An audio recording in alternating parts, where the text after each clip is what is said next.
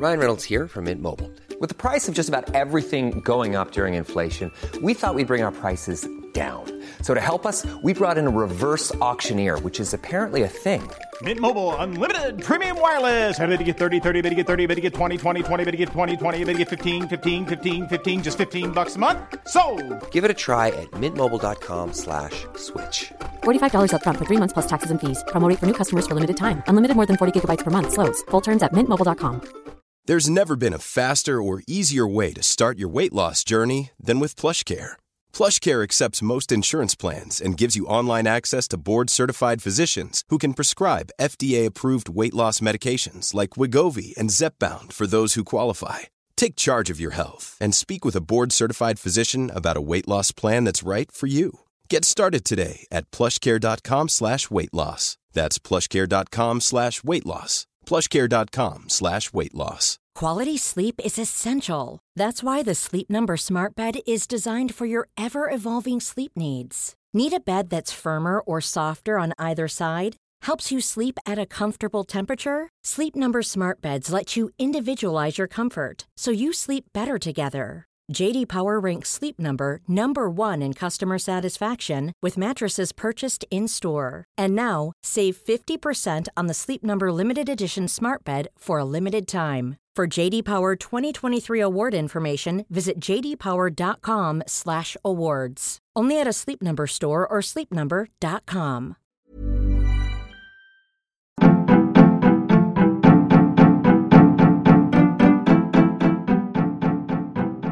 Welcome to The Other Hand, a podcast that tries to do something different. A discussion between Jim Power and Chris Johns about the issues of the day, political developments, economics, finance, and anything else that takes our interest. How are we different? We hope our discussions speak for themselves. You are most welcome to our podcast. Hi, Jim. Lots going on this week in the world of economic data. We've just had non-farm payrolls out from the States, which is the monthly US employment report. That jobs report is possibly the most important economic indicator out there. It's the one that certainly moves the markets the most. I think it's probably fair to say that it's the most closely watched. And again, there's been a run of these now. It's come in under expectations, more than 100,000 jobs lower than expected. Still a healthy 559,000 jobs. The previous month, which was really low, has only been revised up slightly. So that is also a negative surprise, at least from a jobs perspective. This is now a growing puzzle under the headline or the question, where have all the jobs gone? And I know we've discussed this, but I suspect we're going to be discussing it some more because it contrasts with other economic data that says the US economy and one or two others is actually on fire, that the economy itself has gone up like a rocket, but the number of people in employment hasn't. I'll switch to the UK, which had a rake of economic data out this week. We had a manufacturing survey that showed the fastest rise in manufacturing growth since 1997. The services sector, the much bigger sector of the UK economy, grew at its fastest rate similarly for 24 years. In an employment survey, it suggested that jobs were growing in the United Kingdom at the fastest pace in 23 years. The compiler of these surveys, the people that put them all together, said that the UK is set to print growth for this quarter in an eye-popping way. That's quite something. And other sectors of the economy, like construction, are also doing very well indeed. Interesting thing there is that the jobs in the UK are growing, seem to be growing faster than in the United States, but still we have yet to see the UK's equivalent of the non-farm payroll. We'll get that in a few weeks' time. So economies are going up like a rocket, at least the UK and the US is, with a big question mark about what on earth's happening in the labour market. What do you think this means for Ireland? Obviously, the UK and the US are very important economies for everyone, not least the Irish economy. Has there been any similar data, and what lesson do you take from what's going on in the US and the UK for Ireland, Jim? As a matter of interest, I was talking to somebody in the States working in the service sector during the week who was saying that they were having serious difficulty filling service sector jobs up in the wine country in Napa Valley. I'm not saying this is typical of what's happening around the country. But there is difficulty in recruiting into the hospitality sector, and that is very apparent here in Ireland, and it's very apparent across Europe, and indeed I think it is in the UK as well. So there is a labour market issue going on. In relation to the Irish piece, I've written a piece today that's going to go up on our Substack account this afternoon, just summarising some of the key data releases we've seen over the last few days. And I guess I should start by describing what's happening on the Purchasing Managers Index side here, because you have outlined what's happening in the United Kingdom. But on the manufacturing side, the index jumped to a record high of 64.1 in May. Output rising at a record pace. So that's an incredibly strong forward-looking indicator. But within that, I think the point to really note is that input costs increased at the fastest pace in 10 years, and output prices rose at a serious record pace. So you can see very strong manufacturing activity, price pressures building. And then on the service side of the economy, which is now just basically reopening, in May, it jumped to the highest level since March 2016, as the COVID restrictions have been eased. But within that also, there are serious inflationary pressures starting to build. For example, capacity pressures within the sector are building. Input cost inflation hit the highest level since July 2008. And labour costs, fuel costs, insurance costs, Brexit-related costs, energy costs, and freight costs are all the costs that have been highlighted in this report. So what we're seeing quite simply is that a really, really strong rebound in manufacturing and service sector activity, and serious inflationary pressure starting to build. So I think that definitely feeds into our overall narrative about inflation that we have discussed at great length over recent podcasts. So it remains a very live story, and it's one we're going to have to continue to watch. This morning, we had the Central Statistics Office publish first quarter data for the Irish economy. The Purchasing Managers Indices I've described are pretty much up to date. They refer to May. The GDP data we got today refer to the first quarter of the year. So I guess it is a little bit historical, but nevertheless, it does tell us a number of things about what's happening in the economy. The first thing I would say is that for years, I have been attending physically, remotely at the moment, the press briefings that the Central Statistics Office holds. And I found over the last few years, particularly since that 2016 conference where they spoke about leprechaun economics, or at least that's what Paul Krugman described it as. But since then, the press briefings have become increasingly, from my perspective, frustrating, because the GDP as a measure of economic activity here is just so distorted. It's beyond belief at this stage.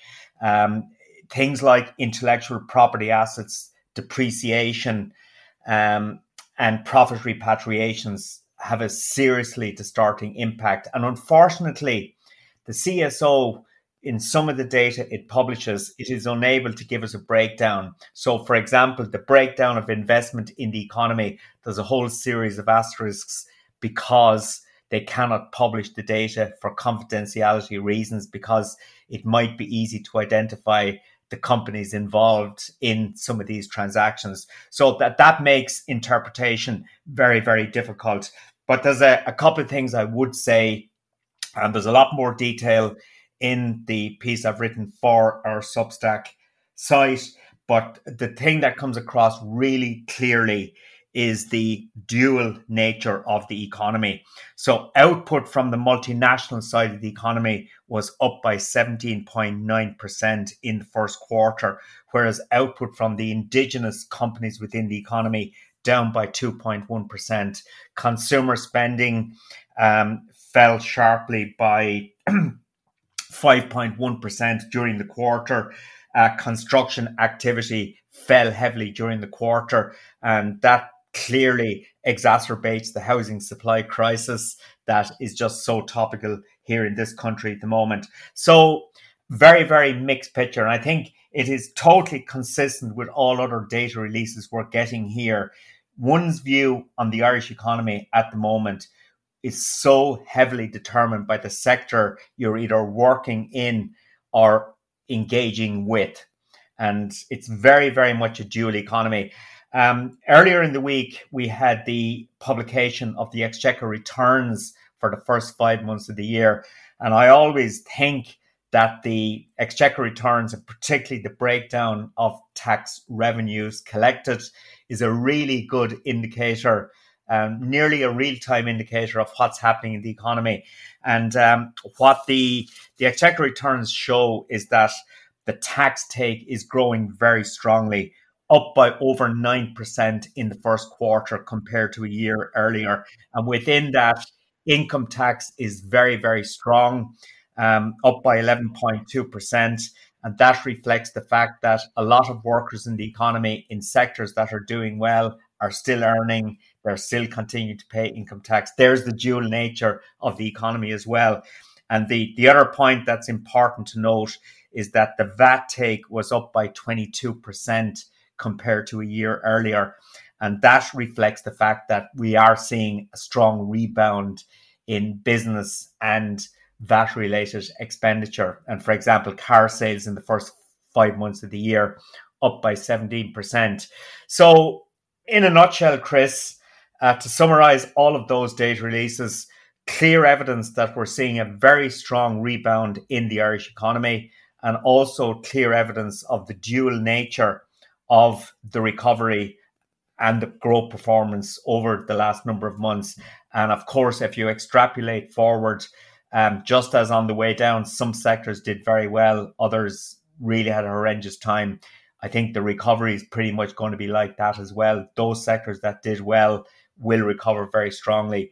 Those sectors that are and were subject to the most stringent COVID-related conditions, they are restrictions, they are the ones that will really struggle to re-emerge over the coming months. But at least with the economy reopening, it is going in the right direction. The inflation comments that you make there, I think, are particularly interesting because looping back to the US data release that has come out in the last few minutes, commentators that certainly I would respect are saying it's another miss on US monthly job creation. Mohammed El Arian, who is a very prominent market commentator, says that this confirms that supply difficulties are continuing to be an issue for the good functioning of the labour market because labour force participation actually slipped, which is one of those key indicators underneath the surface of the headline numbers that we look at. And he thinks, and it's hard to disagree, that this will push wages higher and pin the Fed down even more into the corner that it's painting for itself. I mean, that's a forecast, and we'll see if it's right or not. But the fall in the labour participation rate is actually a disappointment. And that is certainly consistent with the notion that people are holding back. They're not entering the workforce en masse, despite the economy itself taking off like a rocket. And all of those anecdotes that we've got on both sides of the Atlantic about people, about businesses having difficulty hiring workers are real. And you can see it now in the headline numbers. The anecdotes that I've been telling on this podcast about going out and about in the UK are starting to show up in some headline numbers. The number of people that I've spoken with over the last while that have gone to restaurants and pubs in particular say pretty much the same thing, which is that it's clear that these hospitality businesses are having trouble hiring workers. They haven't got enough staff. Service is actually terrible because there aren't enough people. And the people that are working there are often very inexperienced. So that speaks anecdotally to what's going on, I think, in these headline numbers. I think that we need to say a few more things about the UK. Jim, you wanted to say something there? Yeah, I just want to say something, Chris, about this is a bank holiday weekend here in Ireland. And on Monday morning, the hospitality sector here, or at least restaurants, are opening for out-of-doors dining. And we have breakfast booked in a local restaurant for Monday morning. So it'll be interesting to see what's happening there on the price front. But more seriously, I've seen a lot of sort of social media comment in recent times responding to the difficulty that hospitality businesses are encountering in trying to hire staff at the moment. I've seen a lot of social media commentary suggesting, well, why don't they just pay them more? And that is an interesting question, because I know, and I've done a lot of work in the whole hospitality area, in the restaurant sector, and for the vast majority of operators, margins are really tight. It's a tough business. You work very long hours. You take a lot of risks. Obviously, for the last 15 months, the sector has had a horrendous time.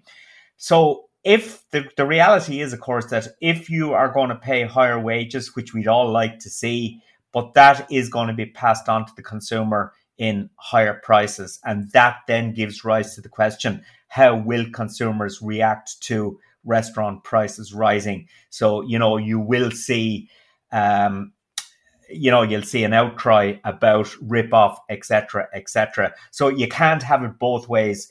If you pay higher wages to workers in those sectors, which we'd all like to see, inevitably it will result in higher prices being paid by the consumer. And over the years, I've heard so many sensible people say that they were in Portugal or wherever and how much cheaper things are. Why is Ireland so expensive? And I would always respond, well, if we're prepared to pay the types of wages they pay in countries like Portugal to our workers, yeah, we could have those sorts of prices as well. So that there's a lot of the dots aren't being joined here by a lot of people, but I think it's a pretty simple trade-off, to be honest. I totally agree, but with one caveat. I have more than a suspicion that some of the places I've been in the UK, particularly London, as well as responding to those wage pressures that you talk about, and you're quite right, people in this industry do deserve to be paid more. I wonder whether owners of these businesses are trying to recoup some of their losses that they made during the pandemic by whacking their profit margins above their wages by more than perhaps is wise and putting people off. Because I'm quite sure in some of the places that I've eaten in recently that the price rises are not all going to the workers, that's not the only factor going on. I do think that quite understandably, people who own restaurants and pubs who've lost a lot of money over the last 15 months are trying to recoup some of it. It's understandable, but as you say, it could backfire. But I guess there's also a mindset here that people are so delighted to get back into restaurants again that price really isn't an issue at this point in time. But very quickly, the novelty of getting back to the restaurant will wear off, and then we will see how people react to higher prices. So interesting stuff to watch, I think. The number of people that have said to me, I'm not going back there, is interesting in that regard. The greatest threat to this economic story, one of economies taking off like a rocket, is actually in the UK, I think, at the moment. And it's worth spending just a couple of minutes, not any more than that. This will count as our usual COVID corner.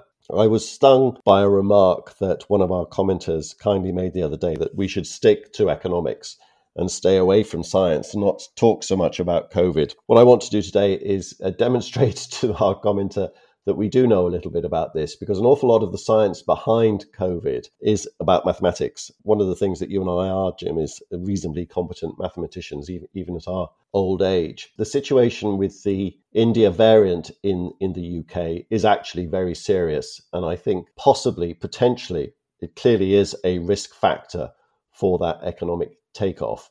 And I've been looking at the models that epidemiologists use to forecast what is likely to happen next to cases, hospitalizations, and deaths. And we're on a knife edge. It could be very, very serious. It could threaten that recovery that we're talking about. There is hope that it won't, and some of the models suggest that it might not. All of the models depend on a whole range of assumptions, just to demonstrate that we do know a little bit about what we're talking about. The basic epidemiological model for these sorts of things actually dates back all the way to the 1920s. It's called a SIR model, S-I-R. And obviously it's been adapted as techniques and data have gotten better. But there are a couple of key parameters that that really drive which side of that knife edge we're going to fall off. And there are things like there's something called there's risks of being actually admitted into hospital, A&E attendance. That's something called a hazard ratio. There's something called a secondary attack ratio. And all of these parameters, depending what number you put on these key parameters in the model, determine what will happen next. And it's non-linear mathematics. So things either go off to the moon or they only go up gradually. Exponential growth can be really severe or just severe, but a lot depends on these particular parameters that we use in our models. And I've seen models that say, well, the India variant clearly has a higher SAR, it clearly has a higher hazard ratio, and depending on how high is going to determine just how serious it gets. So without being one of those forecasters, being one of those people that have built and used one of these models, what I can take from all of this work is that it's going to get worse before it gets better here in the UK, that the case numbers, which already have risen a lot, we have exponential growth in coronavirus cases again in the UK over the last few weeks. That's confirmed in the numbers across the board. I do conclude that that's going to get worse, probably a lot worse before it gets better. Hospitalizations are going to go up. The extent to which they go up to determine whether or not we can finalize the reopening plan on June the 21st, I think is now doubtful. But obviously we don't know. That determination will be made on June the 14th. It could get serious enough that we go backwards rather than forwards, that we don't just put these things on hold. That's nobody's central case at the moment, but clearly we're very worried about this. But we're in for a very sticky few weeks in the UK. And the moral of this particular story for you in Ireland, Jim, and indeed other countries, is that you haven't had as many vaccinations. You haven't got as many fully vaccinated people as we have here. And that's the only line of defense we got now. And even with the UK's very high vaccination rate, the numbers of unvaccinated people that are getting this India variant are behind all of this stuff that I'm talking about. Because the people that are ending up in hospital typically, not always, but typically have not been vaccinated, certainly not been vaccinated twice. So the UK is in for a very difficult June. If given that what seems to happen in one country eventually ends up happening everywhere else, I think that you need to watch this very closely as well. So this is a very clear risk factor. That's the only reason why I'm raising it. And I'm really saying that it is very serious. In response to the comment that came in advising us to stick to economics and to stay away from science, what we were describing in that discussion was the reason why Joe Biden has announced an investigation into the source of the coronavirus in China. And we were sort of describing what was happening there. I don't think when we were interpreting the data, etc., we weren't quite being scientists. One mistake that I did make that commenter pointed out was I described Sam McConkey as a member of NEFID. That's my mistake. Apparently, he's not a member of NEFID. Okay, he's just a public health official that makes a lot of noise during the COVID thing. But Chris, you described something that should be deeply concerning for us here in Ireland, and that is the Indian variant and what it's starting to do in the United Kingdom, and the fact that the vaccination levels are significantly lower here. So that is really a concern. But this day last week, we had a spirited disagreement over the common travel area. And, I was arguing that based on the advice that NEFID was giving the Irish government, that we were sort of correct in having the restrictions in place that we have in place. And based on what you're saying today, a week later, have you changed your mind on that? Because, the notion that we recreate the common travel area in an environment where infection rates are starting to get alarmingly high again in the United Kingdom, surely it'd be nuts, regardless of your reservations about the longer term impact that our attitude to the CTA has on the UK's future attitude to the CTA. It would make no sense, surely, to roll back on that common travel area arrangement at the moment. I understand why you say that, but my understanding is that the India variant's already in Ireland. Well, it is, but at relatively low levels as far as we can determine. But so what are you suggesting? We should reinstall or reinstate the common travel area immediately and allow us to be flooded with it if that's the case? I'd say two things. That one is that my point about the common travel area was that you shut it at a time when the pre-India variant thing, case rates in Ireland were much higher than they were in the UK. Hospitalisation and death rates were higher than they were in the UK. And for months, you had a one-sided closure of the common travel area when the epidemiological situation was much worse in Ireland than the UK. So that it made no logical sense in its own terms. That's really motivated the comments of last week. My worries that I've just described about the India variant, having looked at the modelling, having looked at the data and seen how difficult it's going to get for the UK over the next couple of weeks, how difficult it's probably going to get for the UK over the next few weeks, leads me to, I think, just about agree with you that on balance, it probably makes no sense today now to reopen. But I don't know how much practical difference keeping it closed will make, given the fact that it's already in Ireland. The experiment, if you like, that you'd like to run to be able to answer your question would be to say, okay, what would happen if we kept it closed and what would happen if we opened it? I suspect, given the nature of this particular variant, whether it grows from what you've already got or grows from people coming in across through the airports isn't going to make an awful lot of difference, actually. But that's an assertion rather than one that I can actually scientifically back up. So I won't make that assertion. But that I have a suspicion that whether or not the common travel area remains open or closed won't make an awful lot of difference to what happens, because it seems to me that once these particularly nasty variants arrive in your country, there's not a lot that can be done border-wise. The only way that you can effectively suppress it is if you do both things, which is that you suppress what's already there and suppress the stuff that's coming in. If you can do both, then I think it makes sense. But if all you do is stop it coming in and don't do very much to suppress what's already there, and that's the effective test, trace and isolate thing that we keep going on about, then it in practical terms, it doesn't make an awful lot of difference. But I understand emotionally, it can seem illogical to open the border at this time. So let's leave COVID corner there, Jim, before we disagree even more about it. One final thing that I wanted to talk about today, which is very topical globally, but particularly in Ireland, is property taxes. There has been a proposed revision of what you're going to have to pay for your property. And we seem to have got, I think, the makings, perhaps, of another water charges political hot potato. Maybe not. But property taxes are one of those things that economists think are great ideas, but non-economists think are terrible. We've had Mary Lou McDonald, the head of Sinn Féin, describing them as unfair taxes and promising to abolish them should Sinn Féin ever be elected.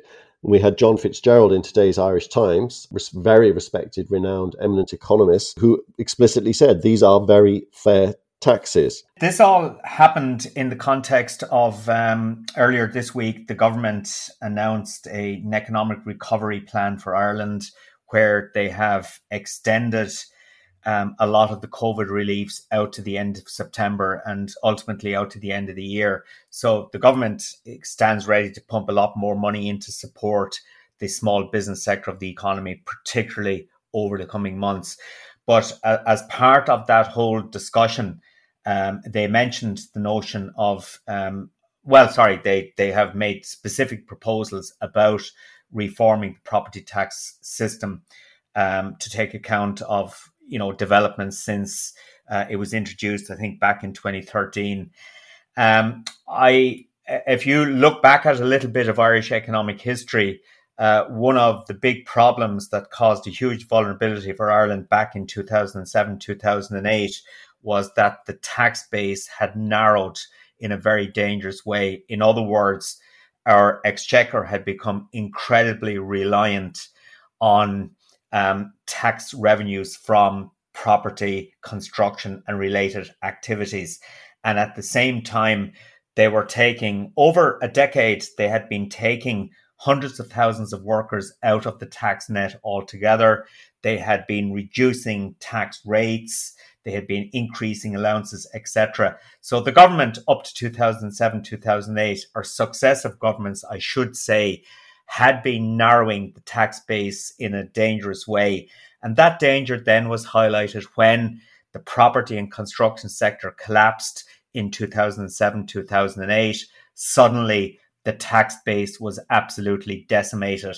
And coming out of that period, the mantra from everybody, and including myself, was that it was now time to turn around, to broaden the tax base, to get my view was that we should have as many people as possible paying taxes at as low a rate as possible. Okay, so you broaden the tax base rather than increase taxes as such.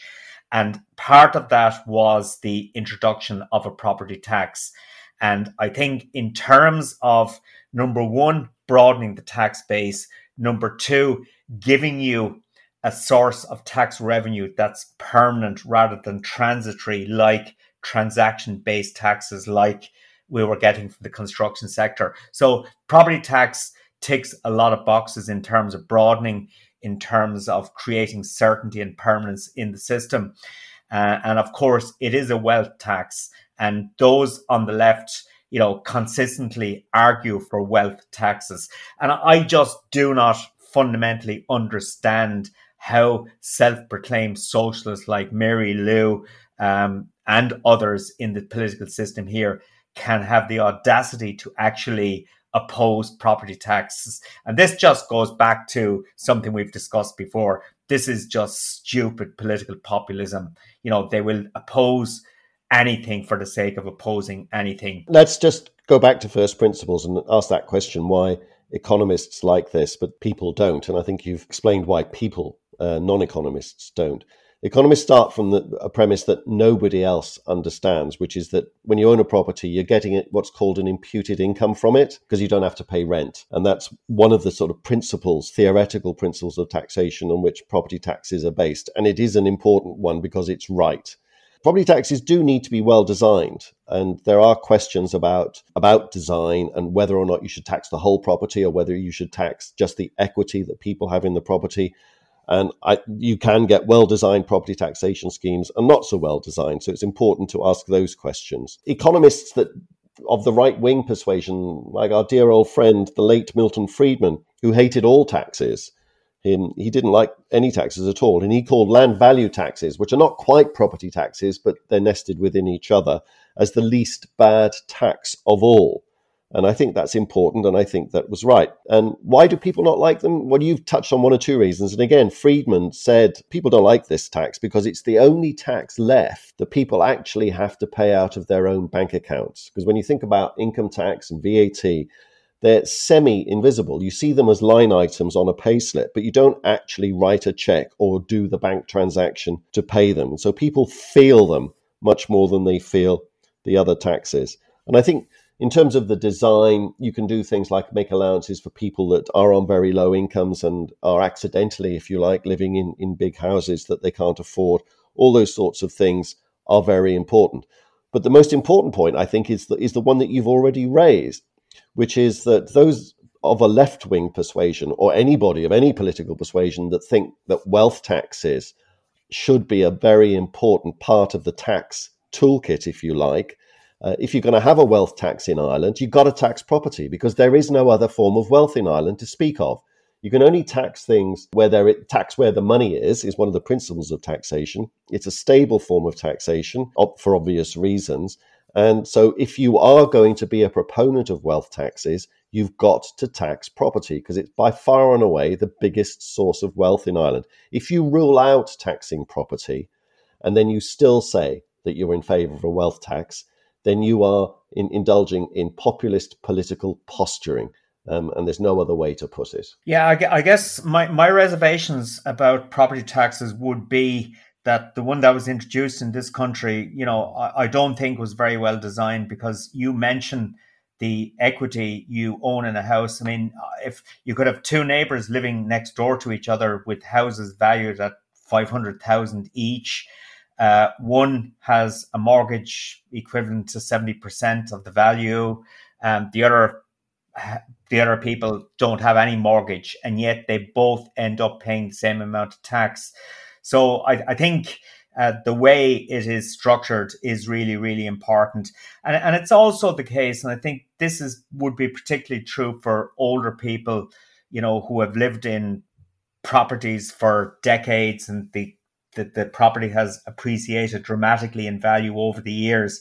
So they're sitting on a very valuable asset, but they may be living on a pension. So the question of people that are asset rich and cash poor, that does create a complication around a property tax. But having said that, I mean, I am in favor of property tax because it does broaden the tax base. It does create certainty. And I would like to see, though, some of those nuances being addressed to, make it more equitable for people to take cognizance of the fact that some people, are asset rich and cash poor. So I think that has to be considered. And of course, it's also the case. I mean, you talk about imputed rent, and that is true.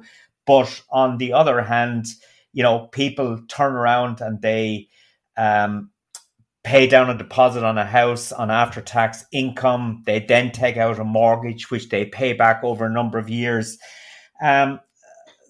People who are renting actually don't have to engage in this massive capital outlay that can be a burden around your neck for 30, 40 years.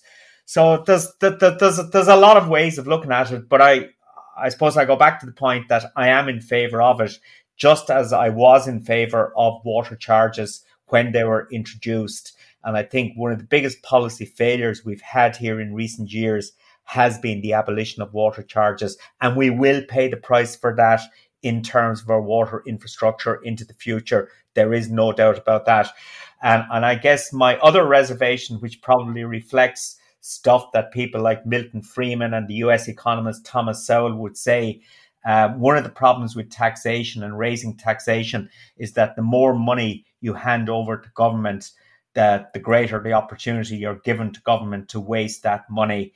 If I was convinced that my taxes were actually going to be used wisely by government, that that the money was spent correctly, that you had efficient public services, etc., I would have no problem paying higher taxes. But in this country, inevitably you end up paying higher taxes and the government just wastes more of it. It's not a straightforward argument. But you're going to have to pay for local services somehow. And the way in which taxation systems everywhere are structured is that local services like libraries, schools, local road repairs, things like that are all paid for by the council rather than central government. And so the local council has to be funded somehow. So if you don't fund it through property taxes, it's going to come from central taxation, which I think is the Sinn Féin position. So you talked about taxations on income in Ireland already being quite high. If you don't do this, then your taxes on income are going to go up, just as your taxes on income are already higher than they would otherwise be, because that's where all the water funding comes from. Because as you say, it has to come from somewhere. The need for this expenditure is real. Your point about it being efficiently managed is well made. But if we were paying more local taxes to local politicians, then we might take more interest in our local politics and get more involved and demand better local government. But if all that happens is that from central taxation, it gets doled out to county councils who then inefficiently organise it because there's just too much bureaucracy already, then I think that you have a problem. We've run out of time, Jim. As always, not enough time, too much to talk about. But thanks very much for a very lively discussion, and I'll see you next time. You have been listening to Chris Johns and Jim Power. We aim to provide an independent take on economics, politics, and anything else that takes our fancy. Thank you very much for listening, and we hope to have you on board again very soon. Mom deserves the best, and there's no better place to shop for Mother's Day than Whole Foods Market. They're your destination for unbeatable savings, from premium gifts to show-stopping flowers and irresistible desserts. Start by saving 33% with Prime on all body care and candles. Then get a 15-stem bunch of tulips for just $9.99 each with Prime. Round out Mom's menu with festive rosé, irresistible berry chantilly cake, and more special treats. Come celebrate Mother's Day at Whole Foods Market. Even when we're on a budget, we still deserve nice things. Quince is a place to scoop up stunning high-end goods for 50 to 80% less than similar brands. They have buttery soft cashmere sweaters starting at $50, luxurious Italian leather bags, and so much more. Plus, Quince only works with factories that use safe, ethical, and responsible manufacturing. Get the high-end goods you'll love without the high price tag with Quince. Go to quince.com/style for free shipping and 365-day returns.